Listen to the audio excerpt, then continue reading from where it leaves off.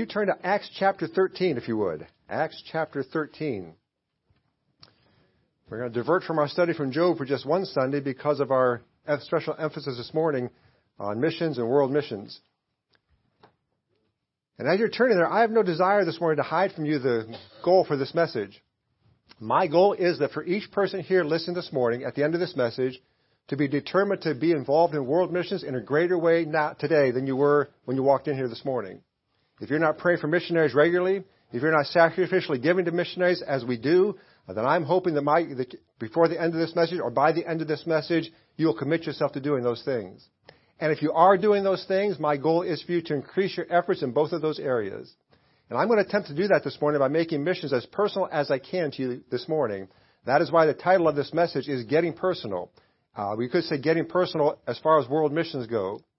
I want us to see how missions has impacted us personally, and then maybe as we see that, we'll be more motivated to involve ourselves in world missions as a result. Now, I wonder how many of you have ever traced back your family tree to see where your ancestors came from and so forth. Many take great interest in doing that. I've got a cousin who's done that with my mom's side of the family. She's tracked the roots back of our family as far as she could. Now, I've never seen the results of that. I'm actually a little afraid to see the results of that. I'm afraid that there's some serial killer or some psychopath in our line that I don't want to know about. So I really wouldn't be all that surprised if there was. So I just don't really even want to know that. However, it's interesting to search out where you came from as far as your earthly ancestors go. I think it'd be even more interesting to see where your spiritual ancestry is, what your spiritual track is, what is your spiritual heritage. Wouldn't you like to know who all was involved in you becoming a Christian? For example, I was led to Jesus Christ by my dad. My dad came to Jesus Christ through an evangelist by the name of Fred Brown. In fact, I was listening to Fred Brown's message the night that I trusted Jesus Christ to be my Savior. I've got a tape of that man's, Fred Brown's testimony, and he tells in that tape, the recorded message, who led him to Jesus Christ. So I can trace my spiritual roots back that far. I know who my dad's his person was as far as who led them to Christ. That's as far as I can go. But if you took your spiritual roots back, no matter how far you took it, sooner or later you're going to wind up in Acts chapter 13. I want you to look at two verses as we start this morning. There are two verses in this chapter that are key, I think, to the entire book of Acts. Now look at verse 46, if you would. Acts chapter 13, verse 46. It says that then Paul and Barnabas waxed bold and said, "It was necessary that the word of God should first have been spoken to you. But seeing you have put it from you, and judge yourselves unworthy of everlasting life, lo, we turn to the Gentiles. For so hath the Lord commanded us, saying, I have set thee to be a light of the Gentiles, that thou shouldst be for salvation unto the ends of the earth." Now, the entire context of this chapter is really missions, reaching others with the gospel of Jesus Christ. And that's where we have chosen to put our focus this day, specifically reaching others around the world with the gospel of Jesus Christ. And so I want you to see this morning as we go through this message that missions was actually instrumental in you trusting Jesus Christ to be your Savior. Your salvation, whether you knew it or not, is a product of missions. Now, oftentimes when we think of missions, we think about that as being something reaching out to foreign countries, third world countries and so forth, places not here that have no preachers and no gospel preaching churches anywhere. Or we might see missionaries as reaching out to some specific group in our community who need to hear what Jesus Christ has done for them. Now, in both cases, that is what missions is all about. But in reality, we are all the product of missions. Each one of us here was saved because of the willingness of somebody to go and tell others of Jesus Christ, who told others of Jesus Christ, who told others of Jesus Christ, who eventually told you about Jesus Christ. So this morning, I wanted to look at a missions program that got you and I saved. I want you to see how it all fits together so that you and I would hear of the saving grace of the Lord Jesus Christ. And then I want us to see our responsibility to that as those who have been the recipients of the benefits of missions. So the first part of this message, in fact, a great deal of this message, is very doctrinal. There's a doctrinal foundation to missions that we want to see. We want to see how God has built the foundation for missions, and as a result, many have come to Jesus Christ from that.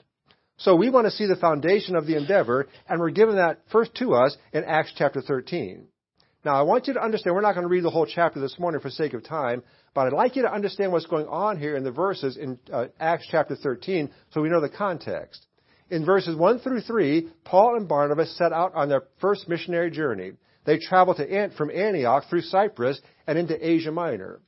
In verse 14, they arrive in Antioch of Pisidia, and as was their custom, they went to the synagogue on the Sabbath day. Now, I want you to understand, Paul and Barnabas were separated out for that work, and the church abided by the will of God and sent them out. That's how it is supposed to happen. That is how gospel missions is done in the Word of God. People are called by God and separated out, and then the local church supports them and funds them and sends them to the place where God has called them. That's what we have done with the Youngs in particular. Now, in verse 14, as I say, they arrive in Antioch and they go to the synagogue because that was their custom. In verse 15, the rulers of the synagogue give Paul and Barnabas the opportunity to say something if they chose to.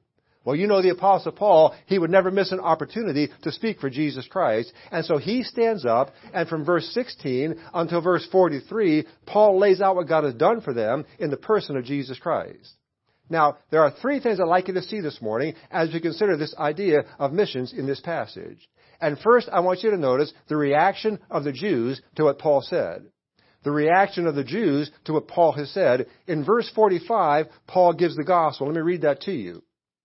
Paul has given the gospel, and here's the reaction he gets. But when the Jews saw the multitudes, they were filled with envy and spake against those things which were spoken of Paul, contradicting and blaspheming. Paul gives out the gospel. Paul tells them of the death, burial, and resurrection of Jesus Christ. He proclaims the good news to them that anybody who trusts Jesus Christ as their Savior can have sins forgiven and can partake in eternal life. And what do these devout Jews do in the response to that wonderful, glorious message? Verse 45 tells us they are filled with envy, and they speak against Paul's message, and they contradicted him, and they blasphemed. Now, when you first read that, that might surprise you a little bit that they reacted in that way. I mean, these are God's chosen people. These are the ones that God has come to first off with the gospel of Jesus Christ. And here are God's chosen people, the one the gospel was originally designed for, rejecting His message and refusing to hear it. And yet, you see, that really shouldn't surprise us. Because on at least two other occasions, the Jews did the exact same thing. Again, I'm not going to have you turn there for sake of time, but in Acts chapter 4, verses 10 through 19, Peter boldly preaches the gospel of Jesus Christ to a group of Jewish leaders in Jerusalem. And Peter's message was accusing, but it was also clear and concise and convicting. And what do those Jews do, those rulers do in response to that message? Verse 18 says this, "And they called them and commanded them not to speak at all, nor teach in the name of Jesus." Basically what those rulers said was, we don't want to hear this. You be quiet. Don't speak of Jesus Christ anymore. We don't want you to speak it, and we don't want anybody else to speak it. God's chosen people, God's inheritance, rejecting the message of Jesus Christ. And then in Acts chapter 7, verses 51 through 58, you've got another great preacher, a man by the name of Stephen. Stephen was accused by the Jews of preaching heresy, so they detained him and asked him to defend himself. And what Stephen does for almost the entire chapter, 7th chapter of the book of Acts, is proclaim to them in the plainest language possible who Jesus Christ was and what the Jews actually did when they crucified Him. How did the Jews handle that?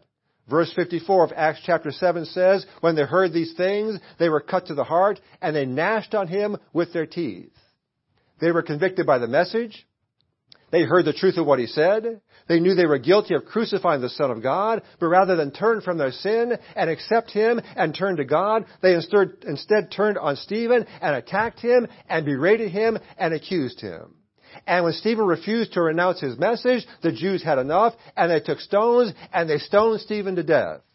All because of the message of the gospel. Right there in front of the council, they killed this man for the gospel of Jesus Christ. God's chosen people, refusing to hear the message that God designed for them. So there you have from Acts chapter 13 and those other two places, we have 3 times where the Jews simply refused to hear the message that God had for them. The message of Jesus Christ. However, the Israel not only refused the message of Jesus Christ, they also refused the person of Jesus Christ. John 1:11, He came unto His own, and His own received Him not. Jesus Christ came for one purpose when He started His ministry. Acts chapter 15 verse 24 tells us, He says, I am not sent, but unto the lost sheep of the house of Israel. Jesus Christ came for the lost sheep of Israel. He came for the sole purpose of restoring Israel back to where they were before they sinned and rejected God. He came to bring the kingdom of heaven to them, that literal physical kingdom, back to them again. But in order to do that, their sin had to be settled first. The sacrifices they had made over the centuries weren't enough because they only provided a temporary fix to the problem of sin. And so he came first as a Lamb of God who had come to pay the price for their sin, but that's not what they wanted, and that's not what they expected. They didn't want a lamb, they wanted a king. They wanted a Messiah who would rescue them from the foreign rule they were under. And since Jesus Christ did not come first as a king, they wanted no part of him whatsoever, and the nation as a whole rejected him and ultimately put him on the cross. He came to them, seeking them, desiring to restore them, but they rejected his message and they rejected his person. Truly, one of the saddest truths of all of Scripture is that the people of God, the people that God chose, did not choose him. And they rejected God's grace. They could have been a trophy of that grace. They could have been an example that God wanted them to be. They could have stood as an example of God's faithfulness. They could have shown how God never forsakes his own, how he remains faithful and true to those that he loves. But Israel wanted no part of it. And instead of being an example, they became a mission field. We're going to talk about more of that after the message this morning. But notice also, Israel not only rejected the message, they not only rejected the person, Israel also rejected their responsibility. Look at verse 47, if you would, of Acts chapter 13. Acts 13:47 says this, For so hath the Lord commanded us, saying, I have set thee to be a light of the Gentiles, that thou shouldst be for salvation unto the ends of the earth. Paul's not speaking there of himself. He's not speaking there of Barnabas. He is speaking of the nation of Israel. And he's saying to them, God has designed you to be the nation through which the gospel would come to the world. God told them repeatedly that it would be their responsibility to be a light to all those nations, and especially the Gentile nations of the world. Genesis chapter 12, verses 1 through 3, God is speaking to Abraham, the father of the Jewish nation. And God tells Abraham, Get thee out of thy country, and from thy kindred, and from thy father's house, unto a land that I will show thee. And I will make thee a great nation, and I will bless thee, and make thy name great, and thou shalt be a blessing. And I will bless them that bless thee, and curse him that curseth thee, and in thee shall all the nations of the earth be blessed. God said that of a nation. God said that of the nation of Israel. All the families of the earth are to be blessed by this nation that God would establish. In Isaiah chapter 42 and verse 6, God tells Israel this, the Lord have called thee in righteousness, and will hold thine hand, and will keep thee, and give thee for a covenant of the people, for a light of the Gentiles, to open the blind eyes, to bring out the prisoners from prison, and them that sit in darkness out of the prison house. God says it again in Isaiah chapter 49 and verse 6, It is a light thing that thou shouldst be my servant to raise up the tribes of Jacob and to restore the preserved of Israel. I will also give thee for a light to the Gentiles, that thou mayest be my salvation unto the end of the earth. Again, Isaiah 55:5, the same message, Behold, thou shalt call a nation that thou knowest not, and nations that knew thee not shall run unto thee because of the Lord thy God, and for the Holy One of Israel, for he hath glorified thee. That is all about one nation, folks, the nation of Israel, God's chosen people. That's what God told them their mission was. That's why God called them. That's why God chose them. Israel had known God's grace. They had been recipients of God's grace as He had taken care of them and nurtured them and protected them through the time from they left Egypt all the way through. And yet, in spite of His goodness and in spite of His love, Israel failed to embrace the responsibility that had been given to them. They didn't take it.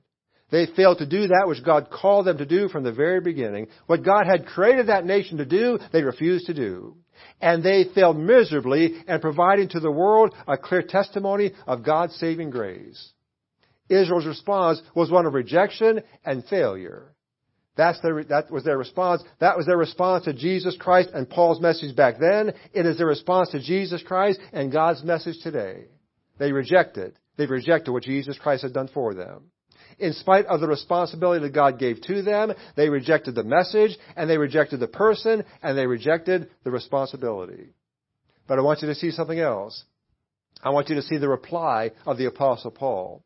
The reply of the Apostle Paul.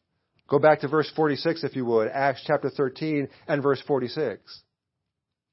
Then Paul and Barnabas waxed bold and said, It was necessary that the word of God should first have been spoken to you.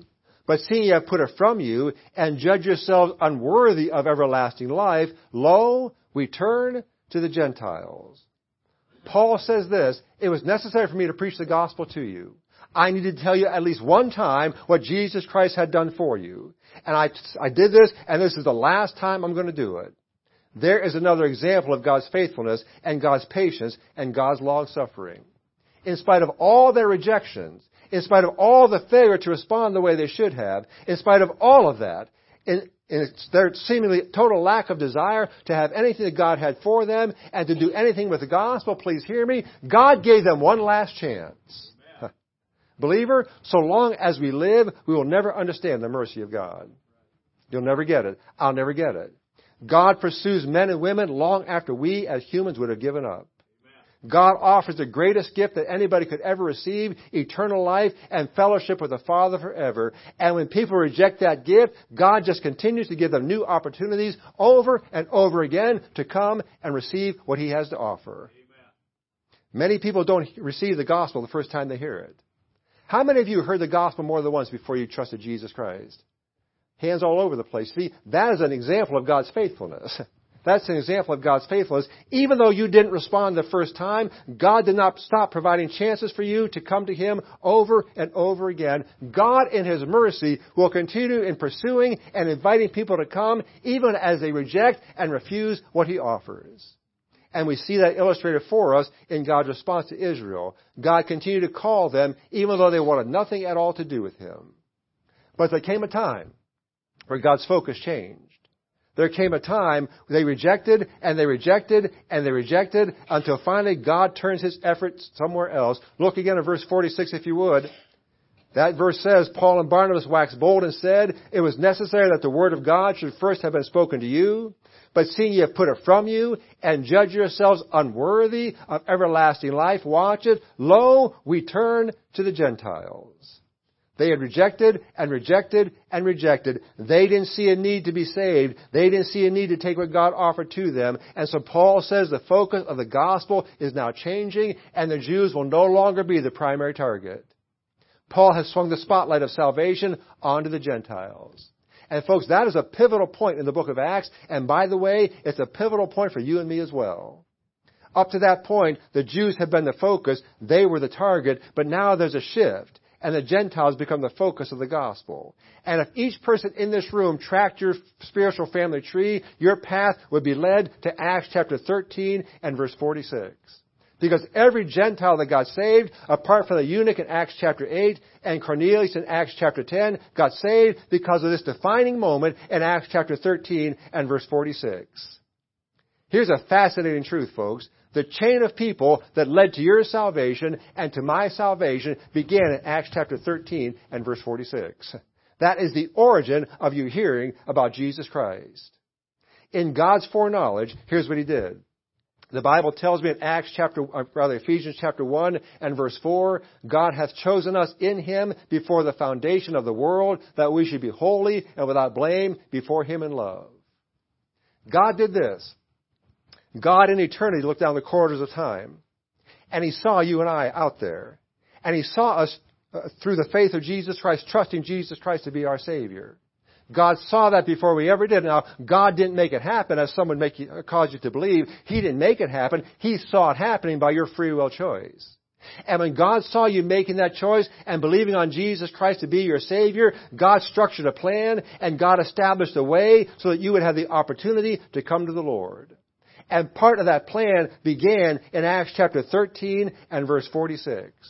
Jesus Christ, God rather knowing that if you had the chance, you would trust Jesus Christ to be your Savior. Please listen to me. God rearranged history so you'd have the opportunity. Amen. God changed history so that you could come to a saving knowledge of Jesus Christ. The very events of this world were rearranged so that you and I could come to Jesus Christ. Amen. And Acts 13 verse 46 is the point where God made the way for that to happen. Now, somebody may be listening today, and you've never trusted Jesus Christ to be your Savior. You've never asked God to save you through the work of the Lord Jesus Christ. You've never taken advantage of that marvelous gift that God has given to us, that eternal life. I will tell you what God has done this morning. God has rearranged the events in your life so that you might hear this message today. God has actively orchestrated all the events in your life so that you might hear today of the salvation that Jesus Christ offers you. God has led your entire life to this very moment so that you might hear the gospel that Jesus Christ died and was buried and arose again so that you might be saved. God has arranged your entire life because God loves you so much, He has geared your entire life toward this moment so you might hear and put faith in Jesus Christ today. If you're listening here, have never trusted the Lord Jesus Christ to be your Savior, my plea to you is, don't waste this moment. Don't let it pass. God has focused all of history for you to this very moment, and in a moment we're going to give you the opportunity to trust the Lord Jesus Christ as your Savior. Amen. Today is the day of salvation. Now, had Paul given up on the Jews? Were they now condemned to be lost forever because of their constant rejection? Well, the wonderful lesson that we find in this book, folks, is that God never gives up. Grab onto that, folks. God never gives up. And particularly, God never gives up on a lost soul. God always seeks to have all people come to Him. Now, it's possible, as with Israel here, their opportunities may become less. If they constantly reject and reject and reject, God is not obligated to continue to bring people and events into their lives to draw them to Him. But God is always ready to receive anybody who will trust Him by faith in the work that He's done. And we see that illustrated in prophecy when we realize that one day, because of God's faithfulness and long-suffering, Israel will be restored again. Amen. I'm going to tell you something, folks. I'm going to predict history for you. Israel's not going to lose this war. They're not going to lose it. There may be some tough times along the way. They're not going to lose it. Because God has decided that nation is going to push through and they're going to get the kingdom that God promised to them. Amen. Now, how that's going to happen, I don't know. I can't tell you all the details. All I know is God will restore that nation again because He promised to do it. Amen. Listen to me, believer. Don't ever give up on those who are lost in your life. Don't ever give up on them. Don't ever stop praying for them. Don't ever stop being a witness to them. No matter how many times they reject, no matter how many times they have rejected in the past, no matter how disinterested they may seem, just as Paul expressed in Romans chapter 9 and Romans chapter 10, make it your heart's desire that they might be saved. Amen. And don't stop working on them. Don't stop doing what God's called you to do, because God in His mercy will use you and other events in their lives to constantly point them to the Savior. If they're going to miss salvation, they're going to have to step over Jesus Christ to do it. Because He'll be in their way every step of the way as you witness for them and pray for them. Now, they can choose to do that if they want, but they'll have to step over Him to make it happen. So from this point, Acts chapter 13 and verse 46, the Gentiles become the focus of salvation. And it was always God's plan to do that. God always intended for the Gentiles to come and know of His salvation, as I read to you there in the book of Isaiah. 2 Peter chapter 3 and verse 9 says this. I love this verse. God is not willing that any should perish, but that all should come to repentance. That all means everybody. Amen. Every person ever born onto this earth is a candidate for God's salvation, and it's God's will that they might be saved. Now, the Gentiles got their salvation. It didn't happen the way God intended for it to happen because the Jews refused to cooperate with God's plan. But the salvation of the Gentiles was always something that was a part of the plan of God. And with all that understanding, I want you now to see the final point here. I want you to see the Gentiles' response to God's salvation. The Gentiles' response to God's salvation. Look at verse 48. Acts chapter 13 and verse 48. Watch it. And when the Gentiles heard this, they were glad and glorified the word of the Lord, and as many as were ordained to eternal life believed. What did they do? The first thing they did is they rejoiced. They glorified God because He had blessed them by seeing fit to save them. And the natural response to anybody who truly finds Jesus Christ as Savior is jubilation and rejoicing. That is a natural response that comes when a person trusts Jesus Christ. If we were honest with ourselves, we know what we were without Jesus Christ. We also know that there's nothing in us that could ever merit salvation. And when you think of that, and when you think that in spite of that, God saved you anyway, the natural response is to rejoice. Amen. I don't deserve salvation. There's nothing in me that could earn salvation, but God saved me anyway. Praise God for that. Amen. But notice the other response of the Gentiles in verse 48. The Bible tells us there, as many as were ordained to eternal life believed. Many of those folks trusted Jesus Christ to be their Savior. And here's what I think, and this is just my opinion. But I think if a person truly understands what they are without Jesus Christ, and if they can truly comprehend what God is offering to them, the only logical choice is to trust Him. That doesn't make there's nothing else that makes any more sense. I believe that those who reject Jesus Christ as their Savior do so because they either don't understand the extent of their sin, or they don't understand the extent of God's salvation. They're missing a point somewhere along the way. Because if you understand what a sinner you are, and you understand what God is offering to you in spite of that sin, the natural choice is to trust Him. And that's what the Gentiles did. They trusted Him. They couldn't turn Him down, and I believe that's the case in the life of every person who truly understands God's salvation. You can't turn Him down. If a person understands their sin and the extent of God's salvation, there's no way to turn Him down. No way without understanding to reject the Lord. Now, there you see the doctrinal foundation of missions, folks. That's how missions occurs. As God orchestrates people and events in lives to get the gospel to them, the missionaries that we have in the foreign fields where they are there because God took all of history or an ordained history to the point where God sent them to that place. And they're exactly where they're supposed to be today because God ordained it to be that way as He manipulated all of history to make that happen. Now, salvation, or rather missions begin with the Jews, and they reject. The message then goes to the Gentiles. And from the very beginning, folks, it was all about going and telling. Going and telling. That's what it's always been about. And going as far as required and telling no matter what the response. That's how you got your salvation this morning, folks. Somebody went and told and went and told and went and told until somebody finally came and told you and you trusted Jesus Christ. What's it all mean to us? What do we take away from this account in Acts chapter 13? Well, I'm going to give you 4 realizations that I'd like us to make as a result of what we see here. First, realize this, and this is no brainstorm, it's just something we need to know. We are all Gentiles. I believe every person in this room is most likely a Gentile. And so here's the realization, folks. Because we are Gentiles, the gospel came to us. Because we are Gentiles, God gave us the gospel. As a result of the Jews rejecting, we are allowed to become a part of the body of Christ. Amen.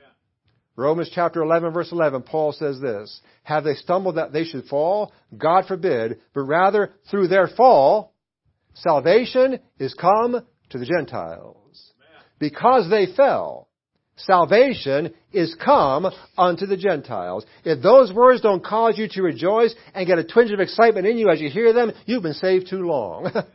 Salvation has come to the Gentiles, to you and I. Praise God for that. Salvation came to us. Salvation came to me. I was lost, but now I'm found. I was blind, but now I see. I was a sinner, but now I'm a saint. I was headed for a devil's hell, but now I have secured a place in God's heaven. The Gentiles in Acts chapter 13 rejoiced when they heard of God's salvation. Please, believer, don't ever lose the joy of your salvation. Don't ever lose the joy of it. No matter what happens in your life, no matter how bad things get, you are saved. You always will be saved. You'll never lose it, and nobody can take it from you. Amen. Salvation has come to us. Praise God for His salvation, His great, great salvation. But number 2, realize this, and the whole point of this message, we are a product of missions. You and I are a product of missions. We heard the gospel because somebody, somewhere in our spiritual line, starting in Acts chapter 13, left where they were and came to where others were, so that someday they would come to where we are, and somebody would tell us that Jesus Christ provided salvation to us. We're saved today because there's a whole lot of folks in our spiritual line who followed the command of God in the Great Commission and went to all the world and told of Jesus Christ. I'm saved today because somebody took seriously what God said, "Go ye into all the world and preach the gospel to every creature." I am saved today because somebody inconvenienced themselves that I might hear the good news of the death, burial, and resurrection of Jesus Christ. Amen. You and I are products of missions today. Even though you live in America, in a Christian nation, you are a product of somebody going and telling you about Jesus Christ. Amen. Here's our 3rd realization. And this is where the rubber hits the road. Because of what has happened to us, we must have a global vision. We must have a global vision. Israel lost its focus and became concerned only with the things that directly affected them. And as a result, they lost their privilege of doing God's work in their lives. And I believe this. I believe evangelization of the world will only occur when I get my eyes off myself and off my worries and off my needs and off my world and off my concerns and place my eyes instead on the deep, deep spiritual need of the world around us. And that's what this Sunday is all about, folks. I am hoping somehow, some way, you'll be impressed again with a deep spiritual need, not just of Canton, Ohio in this area, but of the entire world. I know that it is so easy to be consumed with making a living and providing for our families and taking care of our homes and taking care of ourselves and making our lives more comfortable and dealing with the challenges of our life that we miss the fact that there is a significant part of the world today that has never heard the name of Jesus Christ one time. As we sit here every Sunday and every Thursday hearing it over and over and over, there are people in this world who've not yet heard it once. Not yet heard it once. There are people who have no idea who Jesus Christ is. There are people in this world who have no idea what He's done for them or that He even came for them. And until you and I see this world as truly lost, the work of God will never be fulfilled, and we will fail just as the nation of Israel failed. And that's why from the very beginning of this church, when this church started back in 2012, when we began to do this work, what God told us to do is focus on world missions. Focus on the needs outside of ourselves. Because I'm going to tell you something, it'd be very, very easy to just stay focused here. Just stay focused on what we need to do here to reach others with the gospel. It'd be very easy to let others know about our church and our ministry in this area. And of course, that's where much of our focus should be. But here's what Jesus Christ told His disciples before He left in Acts chapter 1 and verse 8. He told them it's not just about Jerusalem. It's not just about where you are now. He told them it's also about the uttermost part of the world. It's about all the world. That's one of the concerns I have when we purchase a new building and move into this place. It's very, very easy for us to get focused on what we need to do here. And it worries me sometimes about that. Folks, don't ever let this become your focus. This is the place God has given us to work out from, not to stay in. Like your brother Eddie said, that's just a building. That's what this is. This is just a building. This is a housing place for you and I to learn and to grow together and be trained so that we can leave this place and go out to where they are. However far God calls us to, go out to where they are and get the word of God out to those who've never heard. It's not just about Stark County. It's not just about the surrounding areas. It's not about Canton and Massillon and North Canton and Louisville and wherever else. It is about the uttermost parts of the world. And it is my firm conviction, folks, that unless we address the end of the Great Commission, we'll never fulfill the beginning of the Great Commission. Unless we reach out to all the world, we'll never reach our world with the gospel. We must never be a church that is only concerned with what goes on right here. If we want God to bless this church, if we want God to bless us, we must always be a church that looks beyond where we are to the fields across the world who have never heard the gospel of Jesus Christ even one time. And we must seek to involve ourselves in world missions as much as we possibly can. And I want to tell you something, folks. We must stretch ourselves to the very limit, personally and corporately, to be a part of reaching God's world. Stretch yourself in all ways to do the work God has called us to. And if we never get that focus, or if we ever lose that focus, if we keep our eyes only on our needs, personally and corporately, there'll come a day, folks, I'm telling you, there will come a day when these doors will close. God will not honor a church that doesn't look beyond itself. There will be no growth because we chose not to get the vision that God has and God has given to us. I hope you see this morning from Acts chapter 13, God has a global vision. God does not focus on one area. God focuses on the whole area. And if we want to be like Him, we must focus ourselves as well on the whole area, the global vision. Keep our eyes looking upward. Keep our eyes looking outward if we want to do the work that God has called us to do and do all that He's called us to. Here's the final realization. One individual can have a great impact on world evangelism. One person can have a great impact on reaching the world with the gospel of Jesus Christ. Realize that most world evangelism is done not by mass mailings and not by great evangelistic crusades. It can be done that way. That is mostly not how it's done. World evangelism is done as one person reaches one person with the gospel of Jesus Christ. You saw that video of Eddie and all those folks coming to that church. That started one by one. Eddie's whole philosophy is one by one, one by one. And as you do it one by one, people begin to come, and the work begins to grow, and God begins to bless one by one by one by one. Individuals supporting God's people who are called to go where God's called them to, leave where they are and go to some part of the world to reach those who have never heard. It happens as we get our focus on spiritual needs around us and begin to reach out to those individually as God presents people to us. The work is always done as one person goes out to where they are and reaches one person with the gospel of Jesus Christ. As you and I personally get the vision of what God has done and wants us to do, as we personally see the need, and then we allow that vision to affect our hearts. And as what you see affects your heart, the work will be done. Amen. And that's always how it's been done. And that's how it always will be done until Jesus Christ comes back. Amen. Folks, listen to me. We need to personally allow God to give us a burden for lost souls. Personally. Not just the pastor, not just the church staff, or the super spiritual ones. All of us need to seek personally for God to give us a burden for lost souls and become obsessed with those who have never heard the message of God's great love. And when we do that, we will reach this world with the gospel. Amen. When that happens, God will use us in a great way to reach the world for those who have never heard. It will become our passion to support those who are called to other places to bring that message to others. And as individuals, we'll support those who go with our prayers and with our finances and by encouraging them with cards and letters and words of support. Here's the marvelous truth, folks. The marvelous truth. Each one of us here has the opportunity and the privilege to become a part of someone else's spiritual lineage. Amen. Right now, folks, in places all over the world, you are becoming a part of somebody else's salvation story. Because you give to our missionaries, because you pray for our missionaries, when it's all said and done, when it's all revealed, somewhere in that line, there you'll be as one person who had a part in some person clear across the world trusting Jesus Christ to be their Savior. Some person in northern Canada, some person in Argentina, some person in Wales, some person in South Korea, some person in the Philippines, some person in Canton or Massillon, Ohio will come to know Jesus Christ because you personally have stuck yourself into that lineage through prayer and financial support. What an amazing thought that is. What an amazing privilege that is.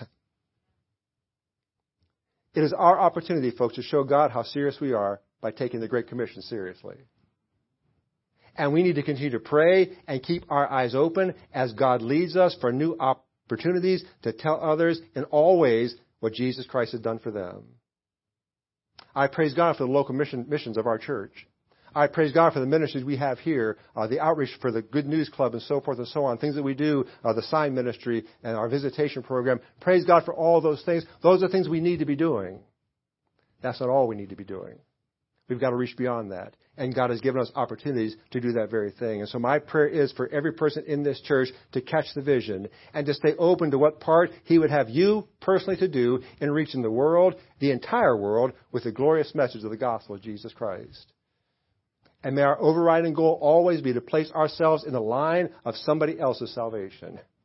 May it be your goal to insert yourself in their spiritual line so that they might know Jesus Christ through some effort that you made, in whatever effort that might be. The bottom line, folks, is this. It was missions that saved us. It was our ambitions and it is our involvement in missions that's going to provide salvation to somebody else. That is the message of Acts chapter 13. That is the message of this day. Place yourself as one of those who will be in the spiritual line by going and telling what Jesus Christ has done for you. Amen. Heads bowed.